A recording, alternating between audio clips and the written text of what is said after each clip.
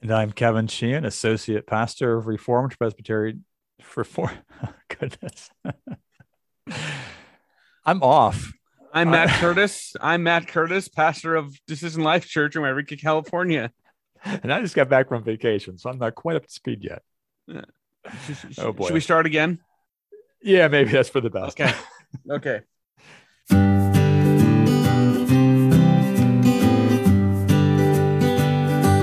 Hello and welcome to Matt and Kevin Talk Church, two pastors, two old friends from two different denominations on two different coasts talking about faith, culture, the Bible, and the ins and outs of church ministry. I'm Matt Curtis, pastor of Decision Life Church in Wairika, California. And I'm Kevin Sheehan, Associate Pastor of Reformed Presbyterian Church in Ephrata, Pennsylvania. Welcome to the podcast.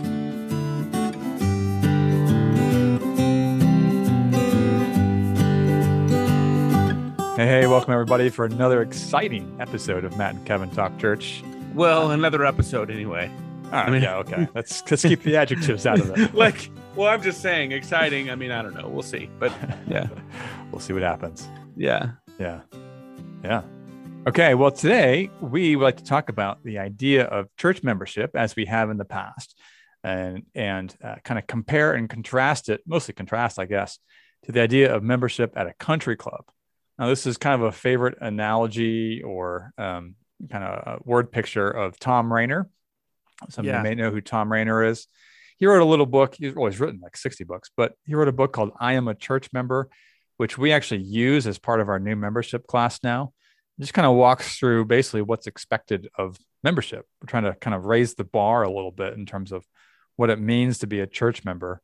And one of his big things is treating the church as a something that you commit yourself to, that it's a family, that it's a body that you're committed to, not just a country club where you kind of pay your dues and you receive goods and services, as a product of that.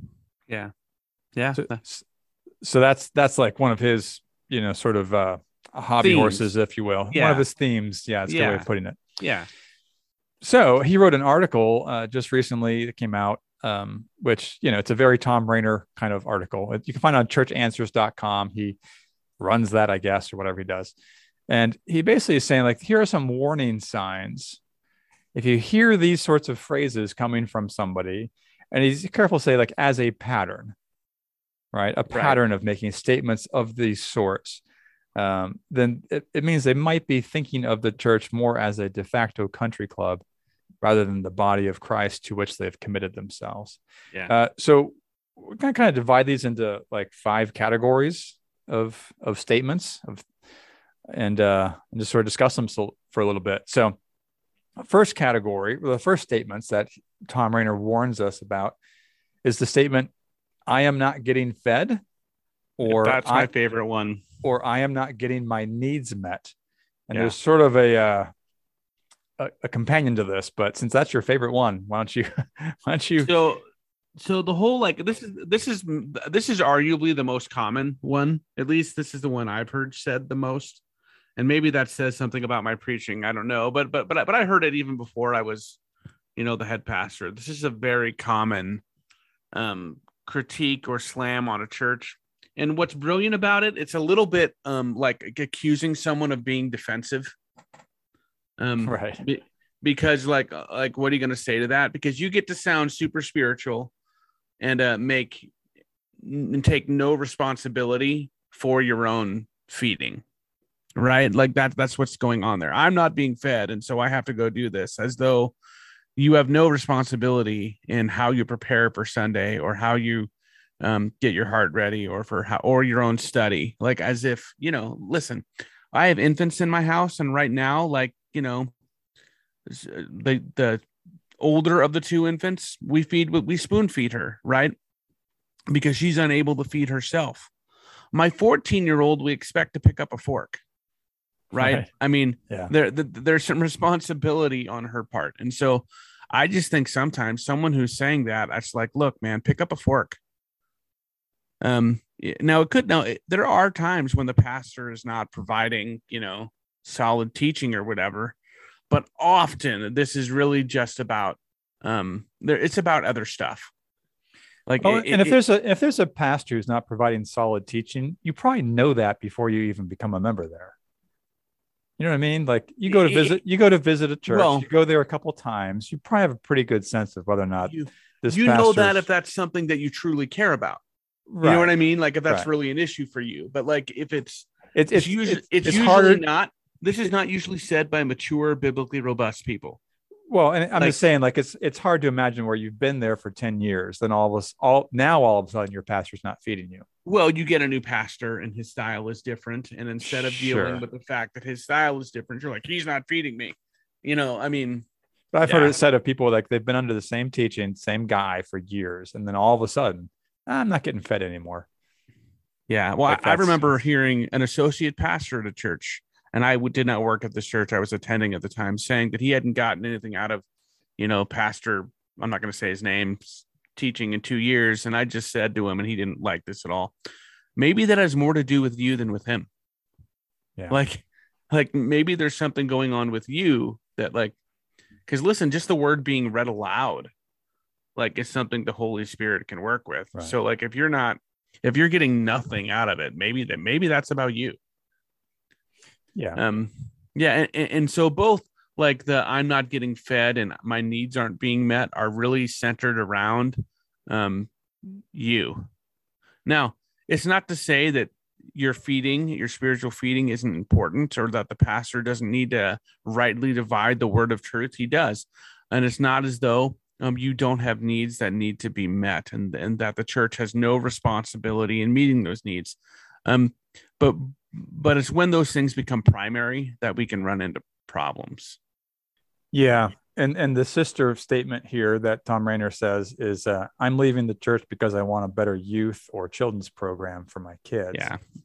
Which is, again, sort of similar to I'm not getting my needs met, or my kids aren't getting their needs met. It's the same idea of, again, church is to provide me spiritual goods and services. It's a consumeristic mindset. Right. It says, here's the needs that I have. Let me find the solution to meeting my needs. Yeah. These are spiritual versus the ones you can buy on Amazon. I have a little more sympathy, I guess, for the like I need something better for my kids than the I'm not being fed. But I will say this. I think deciding where you're going to go to church on the needs of your children or on whatever your needs are is a dangerous it's a dangerous game to start playing, because your needs are going to change every few years. And it's just, I think, then you're going to be church hopping all the time. And I think, listen, if your church doesn't have a robust children's program or a good youth group or whatever, rather than going, I'm going to go find one that does, maybe you start a program for youth.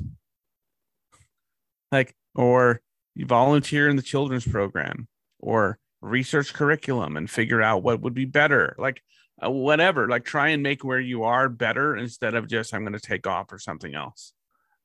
Because one is about, okay, I'm committed to this place and these people. And I want my kids to be discipled. And I want all the other kids to be discipled as well. I mean, and the other is just, okay, I gotta take care of me and mine. And so, again, I'm also a little more sympathetic to this one as well. I mean, it's one thing to be in a church where there like are no other kids and your kids are the only one. Like that's understandably a difficult place to be. Right. And I understand also, like, obviously wanting your kids to have certain experiences or certain relationships, and certain churches just aren't going to be able to provide that. So I am kind of sympathetic to that. I'll kind of add a few concerns on the other side there that I have with this is, one, the primary responsibility for raising those kids is mom and dad. Yeah. Not the church. And so the fact that the church isn't doing it doesn't necessarily mean your kids are going to somehow grow up to be spiritually deficient. I think especially with youth group, we farm out the discipleship of our kids to professionals. Yeah. Well, I mean, I was going to say, like, we've done that's youth a different ministry. podcast, but it is. We've both done youth ministry, and we know it's like, look, in any given town, there's usually a couple of churches or maybe one church that has like the big youth ministry. That's where all the kids go. And because it's where all the kids go, it's where all the other kids want to go. And so it sort of snowballs itself until one church has got the big youth group. But that tends to change every few years as a wave graduates, and then some other church has a couple of the cool kids, and then they all gravitate to the other church. And so 3 years later, the big youth group in town might be at the other church. That just kind of tends to be the way it works, especially among sort of similar sized, smaller to mid-sized churches that just aren't going to have like a big youth group or resources for it. That just happens. Kids are just going to kind of go bounce around from church to church or youth group to youth group anyway, even if they go to the same church, for Sunday morning. Well, and here's the other thing. And again, maybe this is too real talk for, Monday, but here we are. Listen, if your kids aren't catching, spirituality and life in a rich interior life from God, from you, they will not, they're unlikely to catch it from the youth pastor. Like, that's just not how it works generally. Now, there are exceptions, sure, of course, but like, as a rule, the primary spiritual influence in your kid's life, either for good or for ill, is going to be you, mom and dad. Right. I mean, that's just how it is. It doesn't matter how good the youth pastor is, if you're not like passing that on in an intentional way. Right. My other concern with this one is the unintended consequences of what you're communicating to your kids is that life revolves around their needs, and you should always be catered to, or frankly their wants, if we're being really honest. And so I think there might be an unintended messaging going on there that not only are we raising them to become one of those earlier statements of I'm not getting my needs met because that's what they're used to as kids, but also that they just kind of rule the family as well. I mean, it's probably a very similar, it's only a bump from there to the family that's, bends over backwards because their kids want to, play travel soccer. And so now they're not going to church at all because that's more important. Yep. Agreed. That's what I was getting at before about like, if you make your kids' needs the driving force for where you go to church. Yeah. So Tom Rainer has an interesting sort of statement, after this one. He says, I'm grateful for missionaries and their children around the world that are ready to serve in churches outside their cultures. They don't expect the church to have a menu of fun activities for their children. They want their children to learn to serve in the context where God has placed them. I never quite thought of it or said it quite like that, but I've had similar thoughts of, one, the admiration I have for people that kind of enter into difficult contexts, church contexts, whether it's like overseas missionaries or just, places even in our own country that are not culturally Christian. And there's just much more difficult in terms of raising and being a Christian family. I appreciate those and I respect those. And look, they're going to places where like, you're not going to have a big youth group because there's not that many Christians, period. And they certainly don't have the resources to just have like, whatever you want to meet all your needs. So I think that's a challenging statement that he makes, is to learn to serve in the context where God has placed you, rather than trying to find the greener grass. Well, but it's like, this is where we are, kids. And so whether it's school, whether it's church, whether it's neighborhood, whether, whatever it is. So how can we be faithful where we are rather than seek out what we think we need or want? Well, that gets to like what we were talking to a little bit offline, is like, do we think of church as a restaurant where someone's going to bring you your entree, someone's going to clear your plate, someone's going to, make sure your cup is always full, like, right? That's what restaurants are for. That's what you expect. When I go to, the local diner, that's what I expect. I don't expect the same thing in my living room. Like, I clear my own plate. I help out. I look to meet the needs of the people in my family, not just have all my needs met. At least I should, right? Yeah. And so, but so often we treat church like, do you think of church as like a restaurant where you're there to have your needs met? Or is it a family where you're there to meet needs? Yeah. Like, those are two totally different orientations. Yeah. Well, let's move on to the second group of statements here, and I'm kind of bunching these up. Tom Rainer spread them out a little bit more. But the next group of statements has to do more with money. So one is the statement, I pay the bills of the church. I don't like the way our church budget is spent. And then I think the pastor makes too much. I'm not sure how often have you heard these sorts of things? I've heard all of those things. Okay. But less frequently than the first. But group? Yeah, way less frequently than the first group. Yeah. Those are about power. Right. Primarily, like they're about like, I want to have my say about this, that, or the other thing. And listen, congregations should have a say depending on your polity, I guess. Stuff like that's a much bigger problem in smaller churches than bigger churches. Like you don't hear that. Right. Like once you get past 100, you're not hearing that as much, because there's just less of an expectation that. Yeah, I mean, unless a large proportion of your budget is from one family or one cluster of people, right? You don't hear it as much. Right. Now, to be fair, there are times when churches mismanage funds and are irresponsible, or their budget is out of whack, right? Like their budget they have their stated priorities, but their budget reflects different priorities. Like I think that does happen, and that's worth bringing up, maybe with your leadership team or whatever. In a humble way. But as a rule, someone who's saying that kind of thing, it's really about, I didn't get my way about something. And so I'm mad. And so I'm going to call out these things.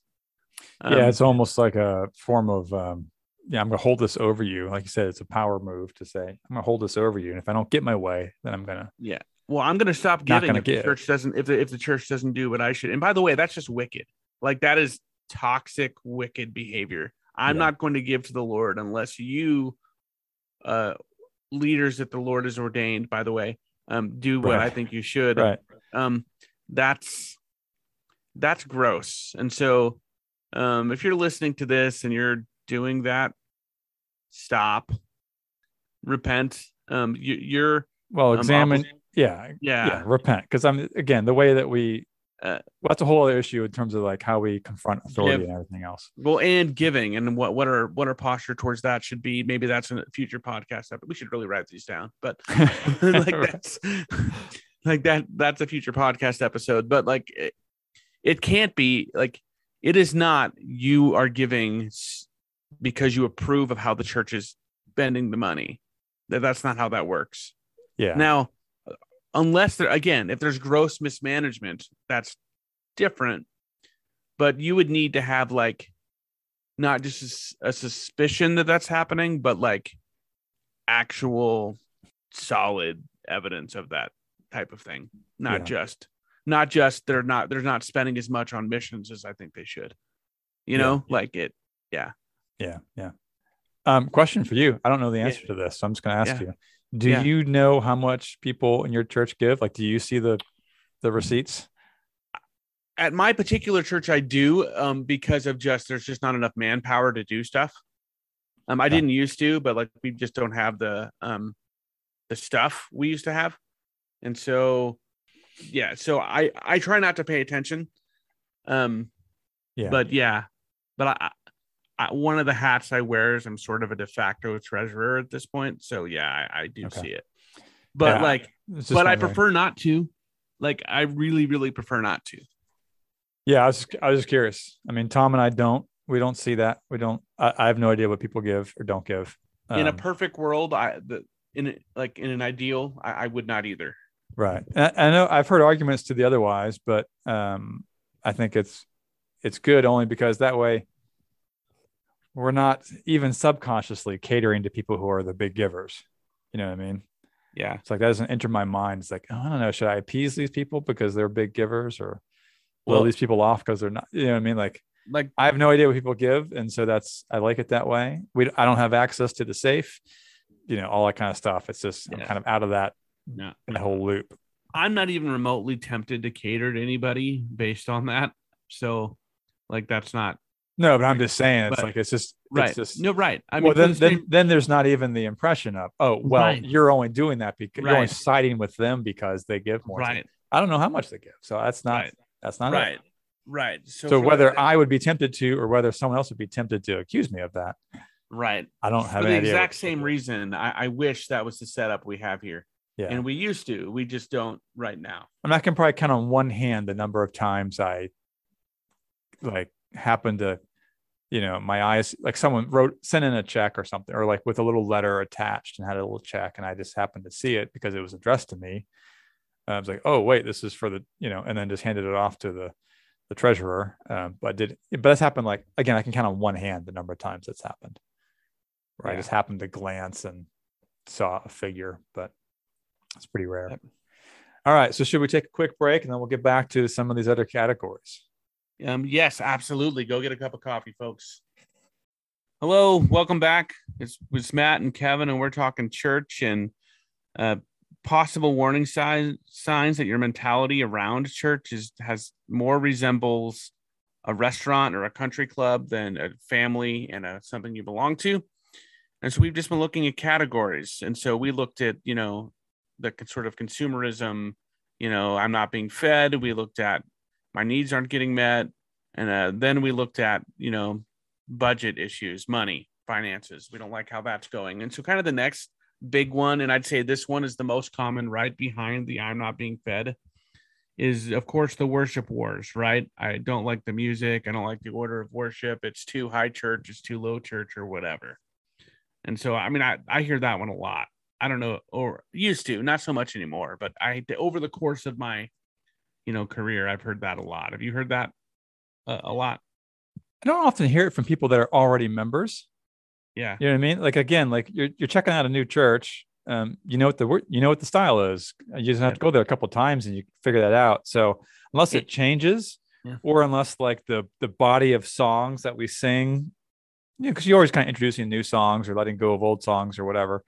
So, I mean, that could change over time, but usually the style itself doesn't undergo like some massive shift, I suppose. So I hear it more from people who are like investigating churches or commenting on other churches that are not their own. And when you're looking, it's fair enough to evaluate that. Like, well, sure. I mean, that's a fair reason. But once you're committed, what I actually hear more than like, I don't like the style or the order, it's too loud. And a lot of that has to do with how old you are or where you sit in the sanctuary, because it can be different. Yeah. Or sometimes even just who's on sound that particular. Yeah. Yeah. So that's what I hear. What I've heard more than either like it's too contemporary. There are too many hymns. Or not. I mean, I've heard some of those, but more it's, Yeah. Again, like we haven't like changed our music style in a long time. So style is what it is. I mean, obviously, like I said, it can introduce new songs, and maybe there's a particular song someone doesn't care for. Yeah. But we're pretty careful and deliberate about, and this is credit to our musicians and our music director, about what songs we choose in terms of them being, doctrinally good, appropriate for congregational singing. Because some songs just aren't good for congregations; they're better for like the radio or singing by yourself or whatever. But so they have a pretty rigorous set of criteria for selecting songs. Yeah. Yeah. I mean, it was interesting because we were on vacation recently and was able to go to a different church than our own, which is always a good experience to do that. It's hard not to turn off the pastor mindset. Well, here's what I would do. Yeah. Yeah. Like it's hard to turn that off. And I had to kind of keep checking myself to not do that. But, one of the things that, was real apparent. You walk in the sanctuary, it's the lights are dark, or the lights are, that doesn't make sense, but the room is dark. They're dimmed. Yeah. And the band on stage is brightly lit up. And so it's like, that says something like right off the bat in terms of how they understand congregational singing. Yeah. To me, like that's a particular style. Now, I think you can say it's more than a style. I think there's some kind of philosophical things around that I disagree with. Different podcasts, write it down. Different podcasts. But that's to say, like, that's a place where I would go and say, this is not a style I'm going to be able to commit to. But it's not like our church is going to switch from what we do now to that, or vice versa. Right. Now, what happens sometimes is you hire a new worship leader, or you like one worship leader more than another. Like that's where the stuff comes into play. Yeah. Well, I'm not going to go if so and so's leading because I don't like how they. I mean, that's when those things Yeah. happen. But again, like what we're trying to kind of get back to is church is not like a country club where you get to choose, the style of things or the whatever of things. I mean, Right. you might be in a position to do that, but for the most part, these are not reasons to leave a church. Right. Well, again, Unless there's super dramatic changes happening or whatever. But for the most part, like, I mean, I would say when it comes to style, I would say even if there are super dramatic changes happening, what's the vision behind why those changes are being made, and can you get behind those reasons and put aside your preferences? Like that's the question. It's sort of like at our house when Anita makes dinner and the kids go, I want this instead. I'm like, Mom's not a short order cook. Like, yeah, she made this. And so that's what we're having. You don't want that? That's okay. You don't have to eat. I mean, it just sort of exposes, an elevation of personal preference over commitment to the body of Christ. And again, I'm not saying like there can never be room here for, I mean, there's always exceptions or whatever, but again, like this whole thing is trying to check our hearts and examine our hearts of if we see patterns of this over and over. Yeah. These are the types of things that you say over and over. It might be because, the attitude is more of, I've come here to be, to have my needs, my preferences met. And this is not what I prefer. Does that mean you're unable to work? If you're unable to worship because of the music style, then there's something going on with you. It might be. Yeah. And I'll just say might. It might be something more to do with your heart. Yeah. Yeah. So I would guess this section and the next one, and you're probably more qualified to say whether this is true or not. We need to have like Rob or somebody else on to sort of get this right. But I would guess like worship in the Western world, worship wars happen, but they're not happening in other places in the world. No one's arguing about song selection in China. Like that's probably not happening. Yeah, I mean, I don't know. I don't know about that, but well, because we just have a more individualistic view of it than they do in other parts of the world. Like it would never occur to them to go, man, I don't like the music, I'm leaving. I mean, I just had a, as you're saying that, I just jumped into my mind was maybe you've seen this little video going around the interwebs of, I guess it's a family in Ukraine singing "He Will Hold Me Fast" in Ukrainian, I imagine. Yeah. And they're just standing around like their kitchen table singing "He Will Hold Me Fast" as, the Russian tanks are probably bearing down on them. Yeah. And I mean, it's just sort of it's heartbreaking and beautiful and heartwarming all at the same time. No one there is saying like, oh, I like this song instead, whatever. I mean, there's just right. When worship is at its most, like, because I think what's moving about that little video is that it's worship in just a very pure sense that transcends circumstance. Like they are singing that Jesus will hold them even when the tanks are bearing down on them. And you just watch that and go, oh, the beautiful and amazing faith of these dear saints. And their worship is just pure. Like they're not singing it just because it's church, it's what they do. They're kind of, mumbling through the lyrics half-heartedly. It's like they mean this. Like they just really mean this. And, their, I don't know if ability is the right word, but their ability to worship in spirit and in truth has less to do with the particular song and the particular style in which they're singing it, and more to do with where their hearts are at in that moment. Yeah. And to be fair, it could be that like the moment they're facing has something to do with that sometimes. Well, sure. But I back to what I was saying a minute ago, I do think there's something particular about the West in how we think about these things that maybe isn't true in other places, is all I'm saying. Yeah.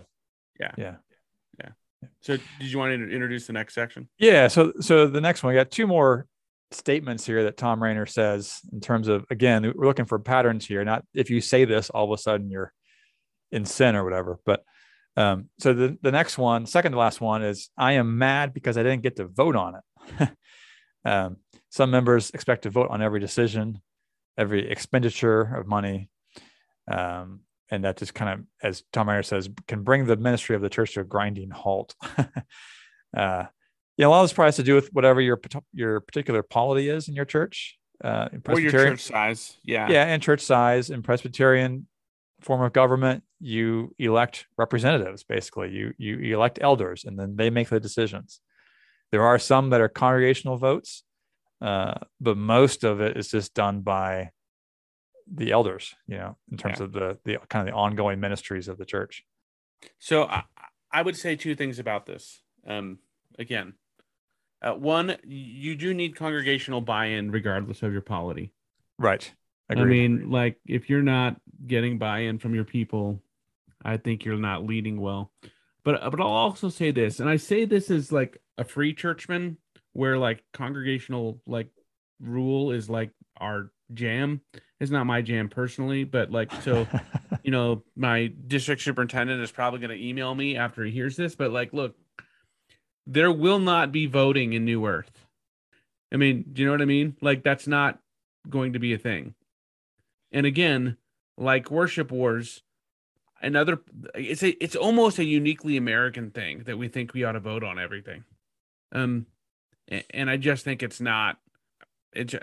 That's more informed by our national and political identity than the scriptures, I think. That doesn't mean I think you should never vote on anything. I think that has a place and can be healthy. But when there's so much emphasis on it to the point that's being, discussed here, that points to something else going on, I think. Yeah, I think it goes back to what you said earlier about it's sort of a power move. Yeah. I want more say in this. And again, like, we choose elders so they can make those decisions. Your church voted you in, right? As a congregational vote to vote you as pastor. They did, although I have to say, I don't think of myself as a representative of the people, and I don't want my elders thinking they're representing the interests of the people. Well, no, they're leaders. But like they're not like senators or right. or congressmen. You know what I mean? Like, it's not representative government in the same way that we think of it as Americans. And so I think, for me, I'm very careful to explain that's not what this is. Right. But they voted on you to lead. Right. They did. And they vote. And, we're going to be putting someone forth to be affirmed as an elder here soon. So yeah, we do that. And I think that's appropriate. Yeah. Yeah. I'm just going to move on to the next one, the last one, because I don't have really a whole lot more to say about that. Yeah. I don't really hear that very often myself. So I've heard it maybe twice in my career. Yeah. So the last one, this is again from Tom Rainer. He says, I don't like the changes these new members are bringing. And we talked about this a little bit beforehand here. And this is kind of different than a lot of the other ones, I think. I hear this one more in it seems like it's coming from more of a place of, I like my church, our church, the church, the way it is now. And I'm just sort of used to it, familiar with it, comfortable with it, and don't want to change. There could be a little bit of like, again, in some ways, many of us perhaps are very inclined to, we like the way things are and don't want things to change. We don't want our hometown to ever look different and, things like that. So it might be a little bit of that. There also might be a little bit of a loss of purpose or vision for what the church is for. The church should change. Yeah. I mean, we change as we grow older, but if the church is doing its job and being salt and light in the community and doing evangelism, then I would hope that it is changing. I hope that there are new members coming in. You still there? All right. This is a new one. Matt just jumped off the recording. Another Matt and Kevin Talk Church first. Matt is AWOL. The power is out in Wairika. Well, you've been listening to Kevin Talk Church. I hope that what you've heard has been edifying and encouraging. And I hope Matt finds his way back sometime. Because otherwise, this is going to be a really awkward podcast. Oh, wait. He might be coming back. There he is. He's muted, but he's back. He's muted, My computer like died. I don't know what happened. Laptop. I guess I got it somewhere. Found it. Oh, here's the problem. Let's see here. My computer just died. That's like a first. I'm wondering, did I lose power here? Let's just do it on your phone for now, and we'll just wrap it up. Okay. Anyway, Matt's back now from his issues. I was just saying, like, this could reflect a loss of just vision and purpose for the church, because the church, if it's doing its job, should be growing and changing, and new people should be coming in. So that's just kind of the nature of life in church. Agreed. So I heard statements like this more as a youth pastor than I have as like a head pastor. It was stuff like, well, there's kids smoking in the parking lot and we don't want those kids around our kids, type of a deal. Oh, yeah. You know, and it was like, well, I mean, if we're going to, don't you want lost kids to come to the Lord? Well, yes, we don't want them around our kids. It's like, well, those things are like sort of opposed to each other.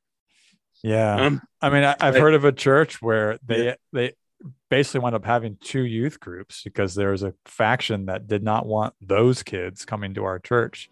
So they kind of started their own youth group. So there's almost like one like official church youth group and then like a whole kind of a separate youth group. Yeah, man, that's not good at all. No. So, yeah. So like you're saying, it's missional issues. Well, maybe we should wrap things up since Matt's struggling on his iPhone. Yes, technology. It's great when it works. And average at best when it doesn't. But yeah. Right.